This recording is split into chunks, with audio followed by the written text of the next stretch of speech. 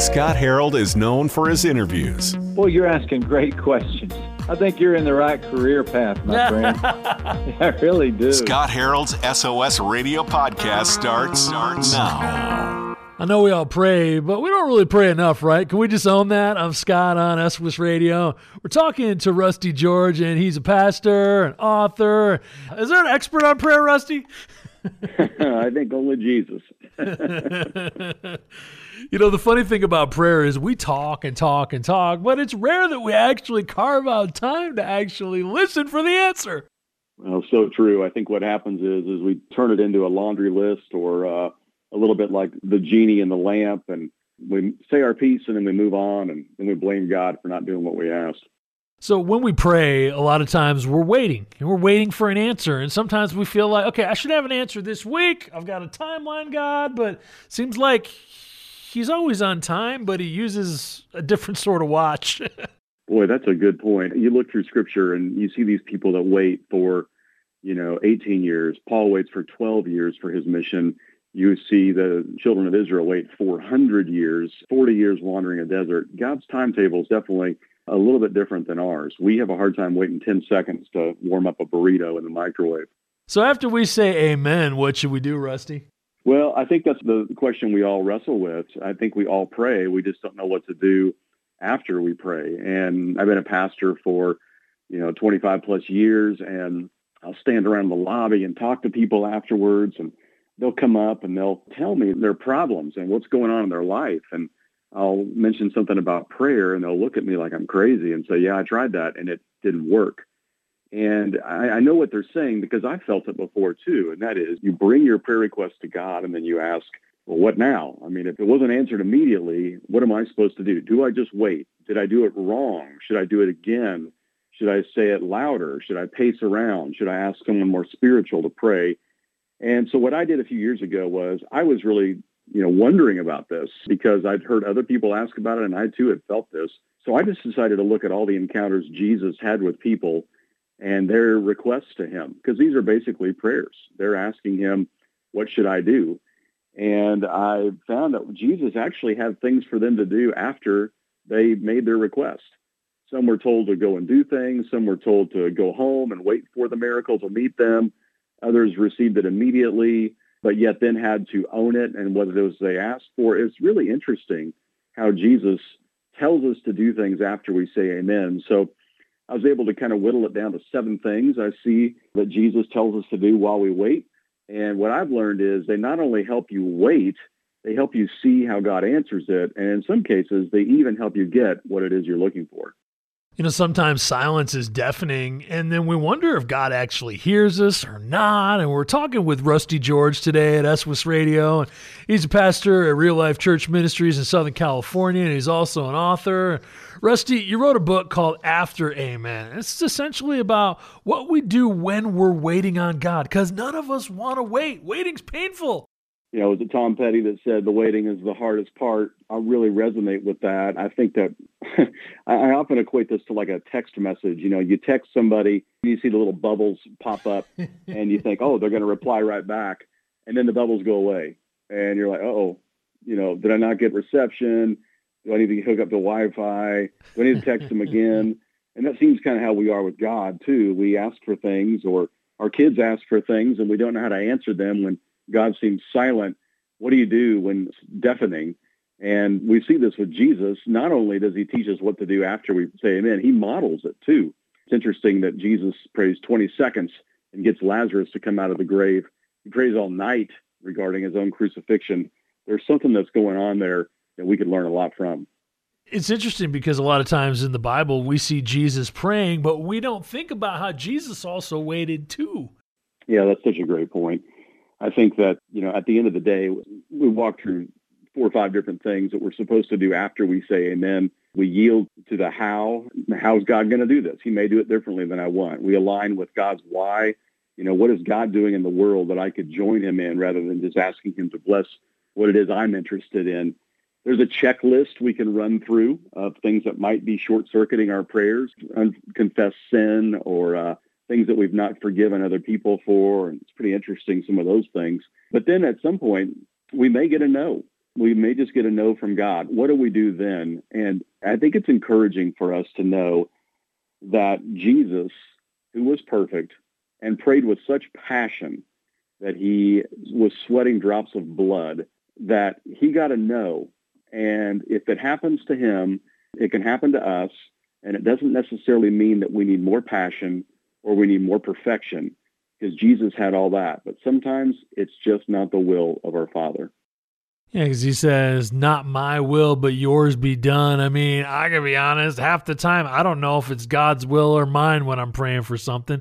Yeah, there's those selfish things that I know that I pray anyway, but there's also the things that I think are good for others or good for my family that later I realized, yeah, if I had my way and I pursued that, it would have just been a destructive situation long term. Yeah, I think Garth Brooks tipped us off to that years ago, right? Some of God's greatest gifts are unanswered prayers.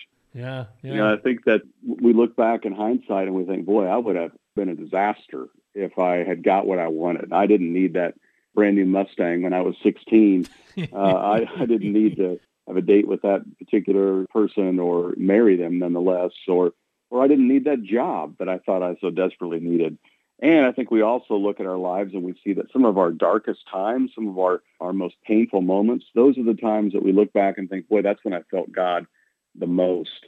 You know, I have a friend of mine who's a pastor, and he went through a very dark time of depression and difficult, kind of mental anxiety. And it led to also some physical illness as well, and kind of left him flat on his back for a while. But it was during that time that he really sensed a deep kind of relationship with God. And then he got better. And he said, it was a few months after I got better, I wrote in my journal, I miss God. Not that God had left, but it was that closeness that he felt with God during that darkest time that sometimes we take for granted because we're just trying to avoid difficulty. We're just seeking comfort and convenience more than we are the character of Christ. So after we say amen, what do we do? We're talking with Rusty George today at SWIS Radio. He's a lead pastor at Real Life Church Ministries in Southern California, and he's also an author.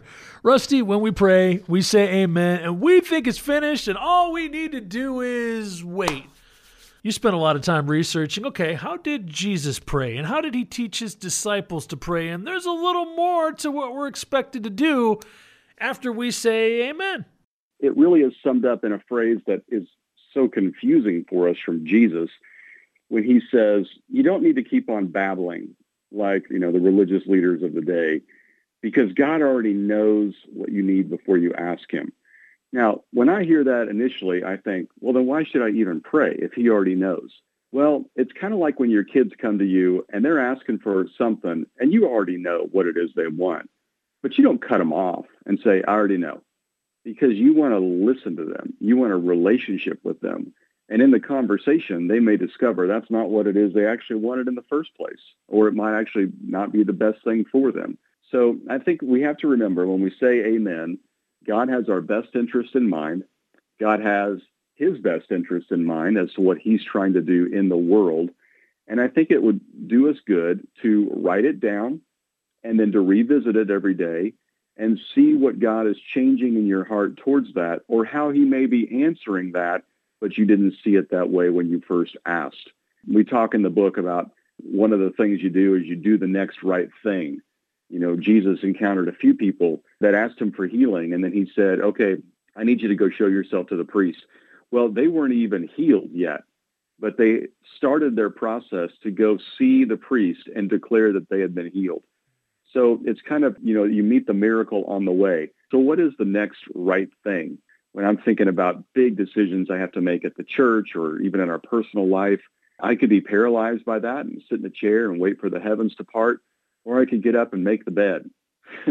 I could, take a shower. I could go for a walk. I could help my neighbors out. I could go to the store and buy something for somebody else. I could go to work. I could just do my day-to-day job.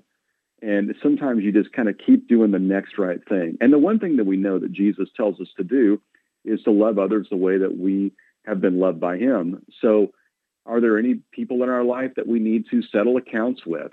Do we need to forgive somebody? Do we need to, kind of make amends for something?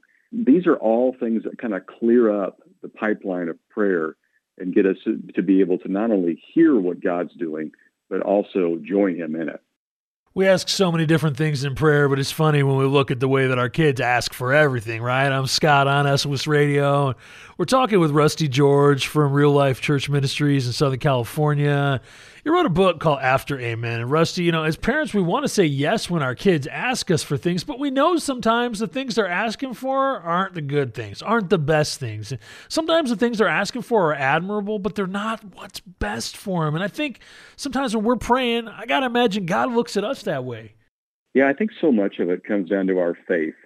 The interesting thing about Jesus is that he never questioned his Father's intentions. He questioned, is there a better way to go about this? He said, Father, if this cup could pass from me, that would be great. I don't have to go through crucifixion. But at the end of the day, he said, I know that you know what is best. And he moved ahead. Obviously, we focus on the deity of Christ and the fact that he was fully God, but he was also fully man. And there were things that he surrendered in order to be human. He surrendered his omnipotence and omnipresence and omniscience. And in doing that, suddenly he's now limited in his knowledge. He's limited in his abilities. And he relies on his heavenly Father. He relies on the Spirit, much like we are supposed to. And at the end of the day, he has to decide, am I going to trust Dad or not? And our kids are kind of learning that as well, especially as they get older. It's one thing when they're 4 and you say no. It's another thing when they're 18 and you say, I wouldn't. And they're kind of thinking, do I trust that you know what's best? And that's the same thing with us and our Heavenly Father. We have to decide, do I really trust that he's in control and he knows what is best? Because the shortcut or my idea seems a lot easier. Sometimes we directly correlate God's answers to our prayer, like it has to do with his presence in our lives. And we're talking with Rusty George today at SOS Radio. He's the lead pastor at Real Life Church Ministries in Southern California. Rusty, God doesn't answer my prayer the way I want him. I guess he's not near to me, or because God didn't answer my prayer in my time frame that I've got a hard stop that I need to answer for tomorrow, but I didn't hear from him. It must mean that God's not close to me. What have you learned about that line of thinking? Yeah, I think about my daughter who comes to me sometimes and she's got a deadline tomorrow for something she needs done. And she knew about it for months, but, I'm just now hearing about it. And suddenly her crisis becomes my crisis. Sometimes I recognize the need for me to step in and fix things. And sometimes I recognize this is going to be a great learning experience for her. And she's probably not going to get this project done on time, but she won't make this mistake again. But I still love her through the whole thing. I'm still with her through the whole thing. And I think there are some times that God says, yes, and sometimes God says, no, but I'll be with you. And sometimes God says, yes, but not the way that you expected. And sometimes no, because I love you too much. The only way we'll sense that kind of answer is to A, trust that God has our best intentions in mind, and B, to just allow us to recognize his presence is with us during that time.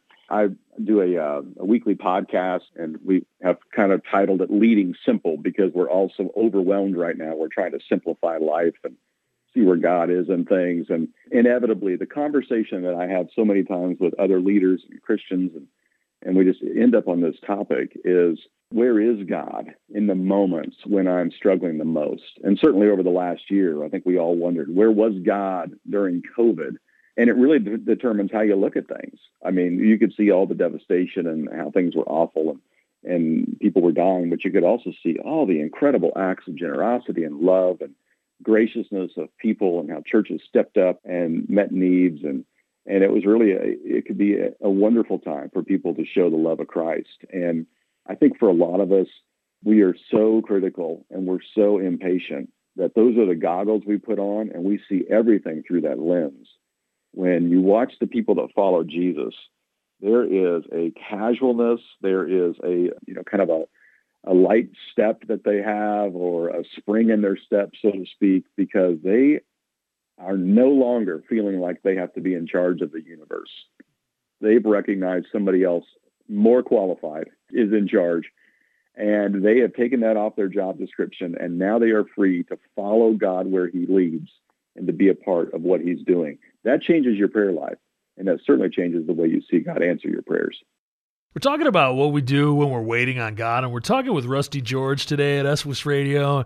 Rusty, do you feel like there's anything that we can do if we have a right relationship with God? Is there anything that we can do to make our prayers more effective? I really do think that this simple little prayer of, that Jesus taught us to pray, and that is, thy will be done on earth as it is in heaven. I think the more we think about heaven, the more we think about how, what God's right order of things look like, the more encouragement we have by knowing where we're going. It takes a little bit of the pressure off. And, just praying the prayer, God, help me to see people and situations the way that you do. I was challenged to do this years ago when I felt like I was pretty self-consumed and I didn't even know somebody who was far from Christ, let alone be able to share Christ with them. And this person just looked at me and said, why don't you just pray for God's heart for people for 30 days? And I did that, and it drastically changed the way I saw people. And suddenly, they were no longer a means to an end. Suddenly, I was no longer the center of the universe. And it changed the way I saw my prayers answered, because I saw God working in this. I saw God leading me to think the way that he thinks. Just a simple prayer of, God, break my heart for the things that break yours. And these are prayers God always says yes to. God, give me your heart for unchurched people. These are prayers God always says yes to, because that's his mission. Jesus said, I came to seek and save the lost. Our Father is on a redemptive mission to save the world and desperately wants us to be a part of it. But we're too consumed with our shallow prayers of, God, help me, bless me, protect me, and bless this food to my body, even though I'm eating a plate of nachos and a Diet Coke and hoping everything will be turning out okay. So, our prayers are sometimes so self-serving. And I think just starting with, God, change my focus, which will change my prayers, and then I'll be able to see what you're doing and see how you answer. Well, we're talking with Rusty George today at SWS Radio, and he has a new book. It's called After Amen. It's What to Do When You're Waiting on God. Hey, thank you so much for sharing with us, Rusty. Well, thank you for having me. And I know many of your listeners, they read great, Christian content, and, hopefully this book will serve as an encouragement for them. But for those of you that maybe you like to read, but in many cases your husband doesn't, because most men don't read a book after high school, we did put it on Audible, and you can go to Audible and get After Amen and listen to it in the car. And sometimes it really can encourage you. And I just share a lot of my own personal pain and struggle with prayer and things I've learned along the way. And hopefully we'll have a few laughs as well and see what God is doing. Thanks for listening to the SOS Radio Podcast with Scott Harold. If this discussion encouraged you, feel free to share it with your friends on social media.